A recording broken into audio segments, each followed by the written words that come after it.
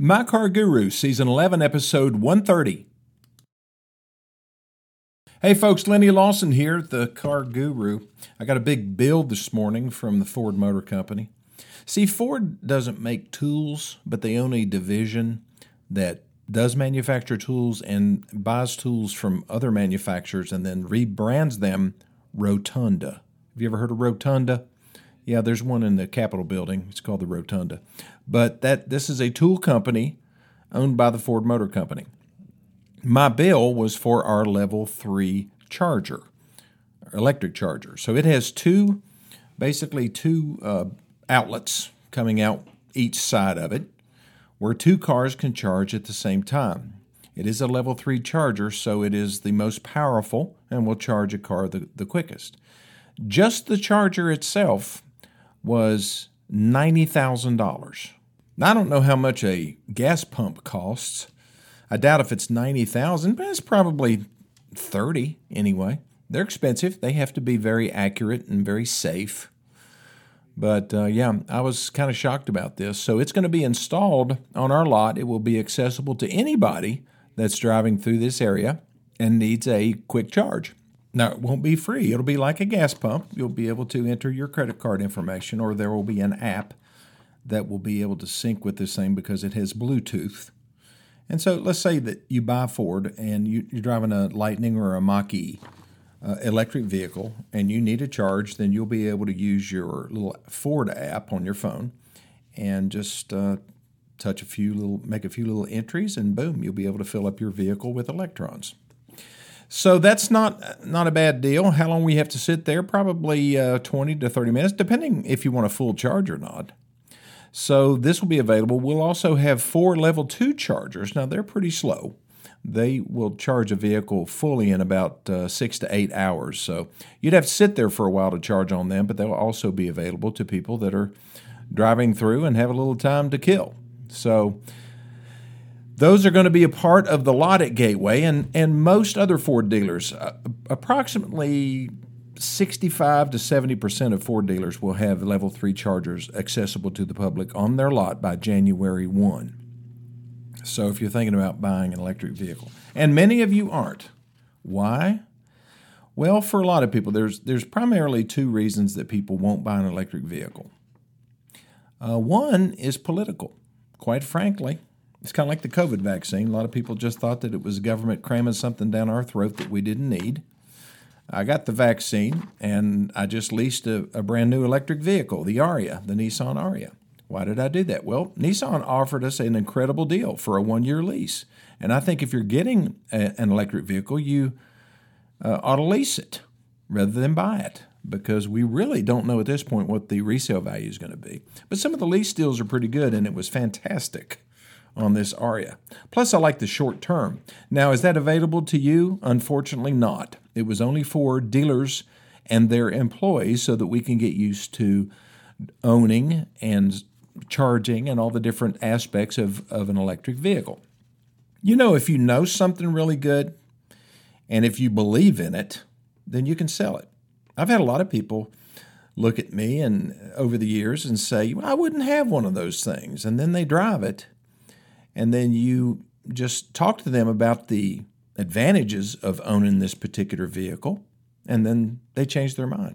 Sometimes people just need more information. I wouldn't call it convincing them of something because, I'm not the kind of guy that likes to sell you something. I want to help you buy it. I want to give you enough information where you can make an informed decision, because I know that down the road you'll be happier with your decision and with me if it's not crammed down your throat.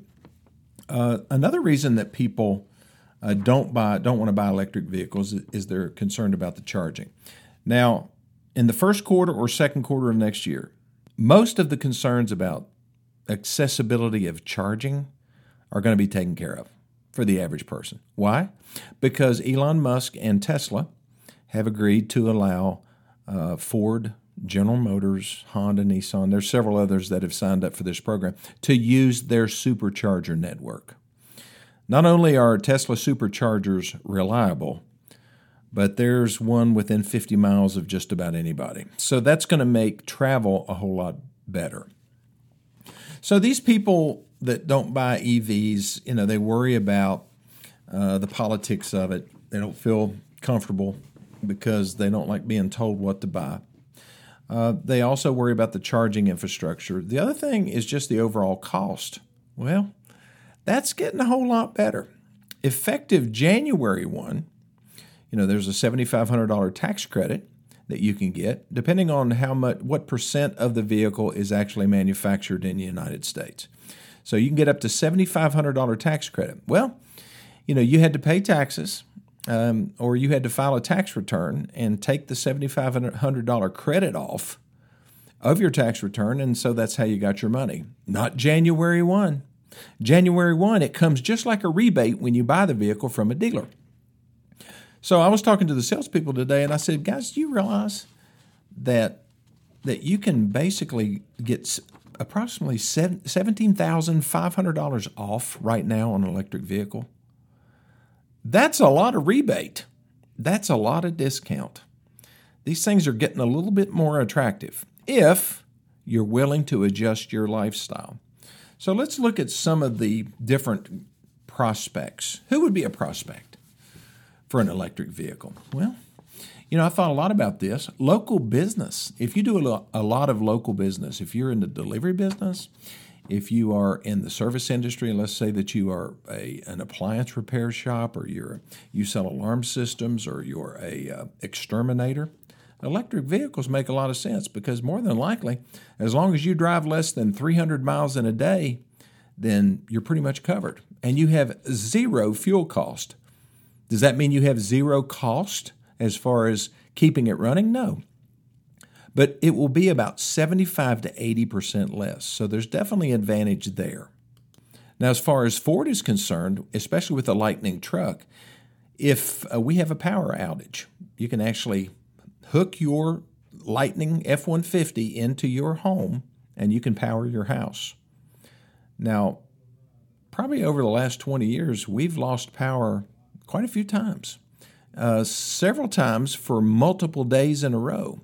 That's kind of scary, but you don't have to worry about that if you have a generator or you own a Lightning pickup. So there's some people that might be motivated to buy an F-150 Lightning because of that.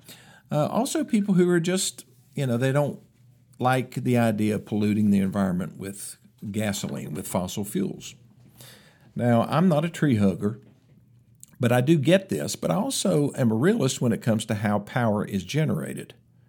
Now, a lot of the power that we get in the Tennessee Valley Authority, TVA, is generated by hydroelectric power, which is, water running over a dam.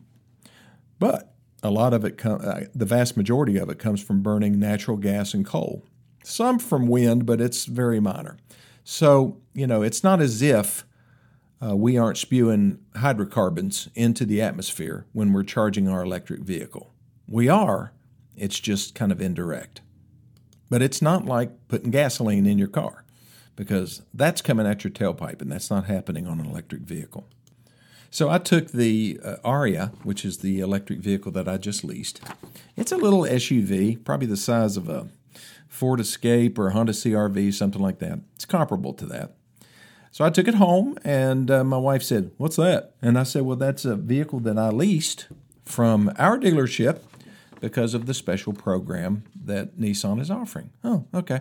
So earlier that same day, we had taken my grandson to the big Cars and Coffee event down in Knoxville that Harper's puts on. Harper's, Porsche, Audi, Acura, Volkswagen. They have probably 10 different franchises and 8 different locations, I believe. But anyway, it's one of the largest Cars and Coffee events in the entire United States, estimated somewhere between 5,000 and 6,000 cars. I had to show up pretty early, but I took our grandson with us, our grandson Bo, but we were getting ready to take him home, and I said, "Well, let's take the Aria."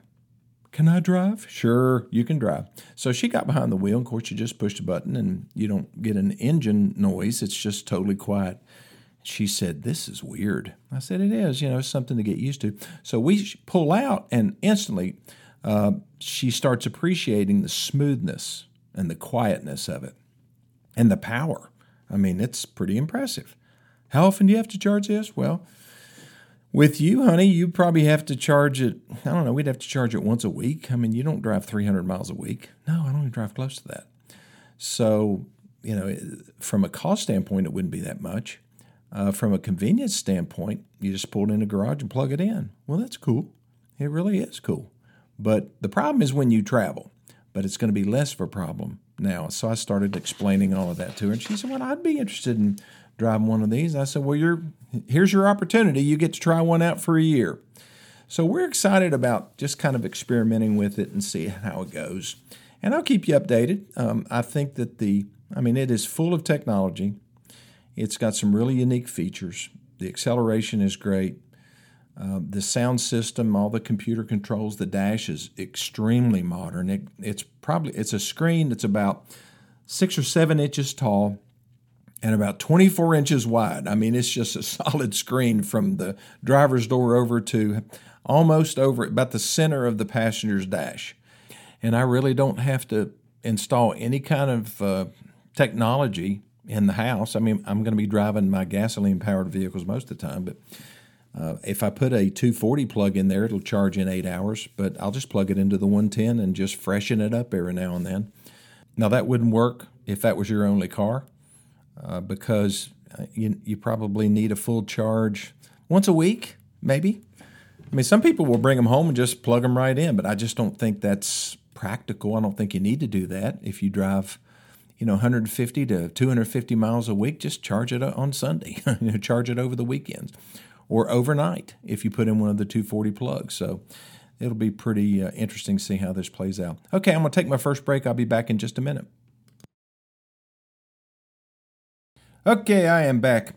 At Gateway, my dealership in Greenville, we sell 2 electric Nissans, the Leaf and the Aria. The Leaf has been around a long time. If anybody has experience at manufacturing full electric vehicles, it's Nissan, because the Leaf has been out for a lot of years. The problem with the Leaf was when it first came out, it had 100 miles of range. That's not much. And it was very limited as far as the number of people that could actually buy that and use it on a regular basis. Now, they sold everyone they manufactured. They just didn't manufacture that many.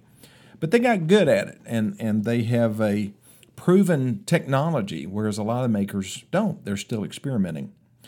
That's why I feel very comfortable with the Nissan Aria, because it's using some of that same technology and expertise that they had with the Leaf. So we sell the Leaf and the Aria. In Ford, we sell the Mach-E, the Lightning full-size pickup truck, which is basically an F-150 with electric motors on it, and the E-Transit, which is a full-size van, just a cargo van, that has electric motors. So it doesn't have a lot of range. It has about, close to 200 miles of range, but it's such a big thing and does not cut through the air very good because it's a big, gigantic box. It's for delivery and works perfect for a local company that makes deliveries and doesn't want to have any fuel costs. So we have several of those in stock as well. So it's interesting to see and to think about the companies that would be prospects for these. So I challenged my salespeople this morning in the sales meeting. I said, if you will set up what we used to call an executive demo, which is basically we would call a business, maybe a realtor, for example, that has a bunch of agents, and we would talk to the main person in charge, say, we would like to bring one of our vehicles out there and leave it with you and have you get as many people as possible to drive it. Let them take it to lunch, let them go run errands in it. We just want some feedback on our vehicles and see what people think about them. They said, most of the time they'll say, well, sure, we'll do that. No problem. So I offered a deal to my salespeople. I said, the first person to get an executive demo set on a Mach-E or a Lightning, doesn't matter which vehicle, I'll pay $50 to. It didn't take 10 minutes. I came back to my office, and here comes Danielle, and she said, got one in Kingsport. Well, Kingsport's about 45 miles from Greenville, and it's a company there. I'm not going to disclose who it was, but she said I'm supposed to take it up there and have it there before lunch. And I said, good for you. Here's $50. I just wanted to prove to them how easy it is. Most people will do that, and that's what it's going to take. You have to test drive the vehicle to see how good they are, because they are amazing. And then you just have to decide, does my lifestyle match the use of an EV and the requirements of an EV? Basically, the whole charging thing. I mean, that's the big issue. Because the cost, like I say, the cost have come down dramatically because of the incentives and the price reductions. I mean, they cut the price on Lightnings. That was the F-150 Lightning about, 6 months ago. They dropped it $10,000. And they said that was because of the economies of scale. They've been able to actually build them cheaper now than they were initially. Do I believe that? No. I think it's because they saw the handwriting on the wall. They were just too expensive, and people weren't going to buy them. They had to get the price in line. So that's what they're doing. Tesla has had several price decreases. So what percent of the market is EV now? Well, right now it's about 6%. The lowest in the country, as far as the states are concerned, is about 2% market penetration. The highest is in California at 22%. You wonder where all the Teslas are going? They're going to California. And that's where you get into the political side of things. I was talking to the salespeople, and I said, if somebody doesn't want to buy one because Joe Biden wants them to buy one, well, okay, I can get it. But sometimes the political gets in the way of the practical. The practical thing is it could save them a lot of money, especially if they drive a lot and you burn a lot of gas, because electricity, as of right now, electricity is a whole lot cheaper than gasoline. Now, the big question is, will it be cheaper in the future? As gasoline sales go down, gasoline taxes go down. So the government has to, especially state governments, have to make that up somehow. They're going to have to charge more for electricity, or they're going to have to raise the gas taxes, or tax something else, or tax you for the amount of miles that you drive. I mean, there is the ability to do that, especially when there is internet connectivity in your vehicle. They can tell a whole lot of things. Big Brother can watch you in ways that he never could before. I'm not an alarmist, not trying to be an alarmist here, but there's no such thing as a free lunch, correct? So as the gasoline use goes down dramatically because of the sale of electric vehicles, then they've got to make it up somewhere else. That's a fact, Jack. Okay, I'll take my last break, and I'll be back here in just 1 minute. Okay, I am back. I don't know if you guys have been paying any attention at all to the news in general or the UAW strike. But all that's about over.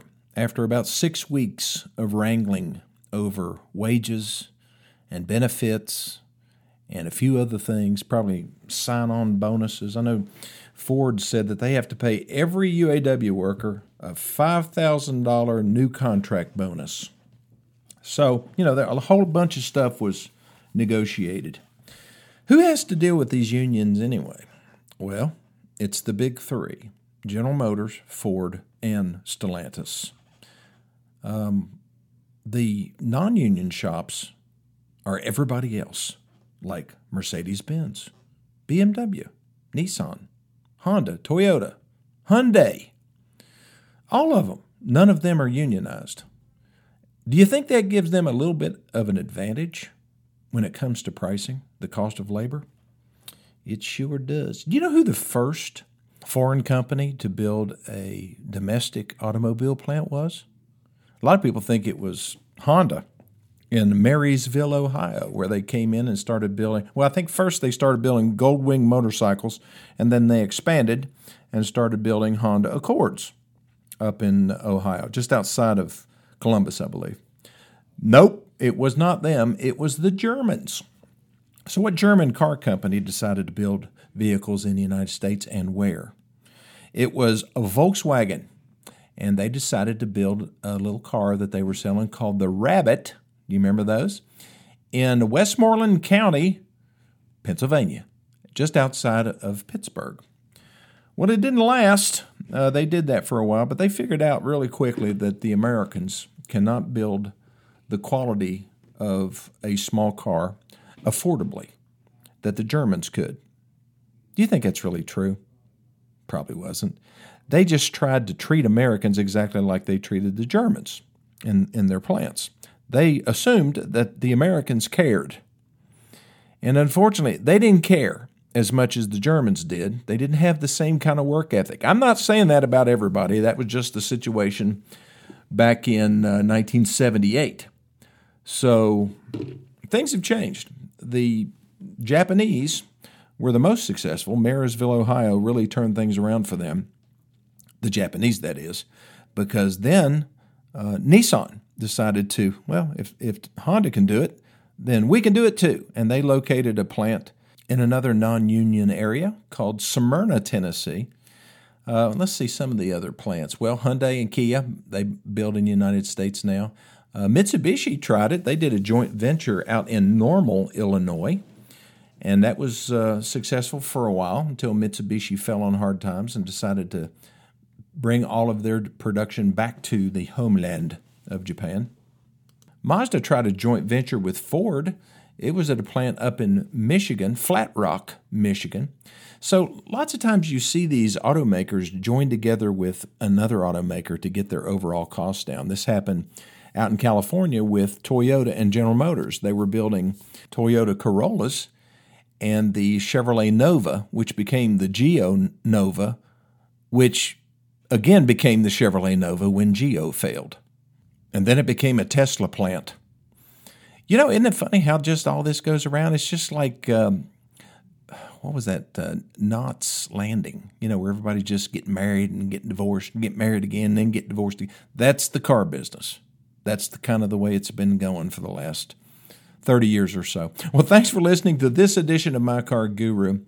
I'll think of something else to talk about tomorrow. Call me, 423-552-2020, if you need something and it has to do with cars. I'm the guy to call. We'll see you next time.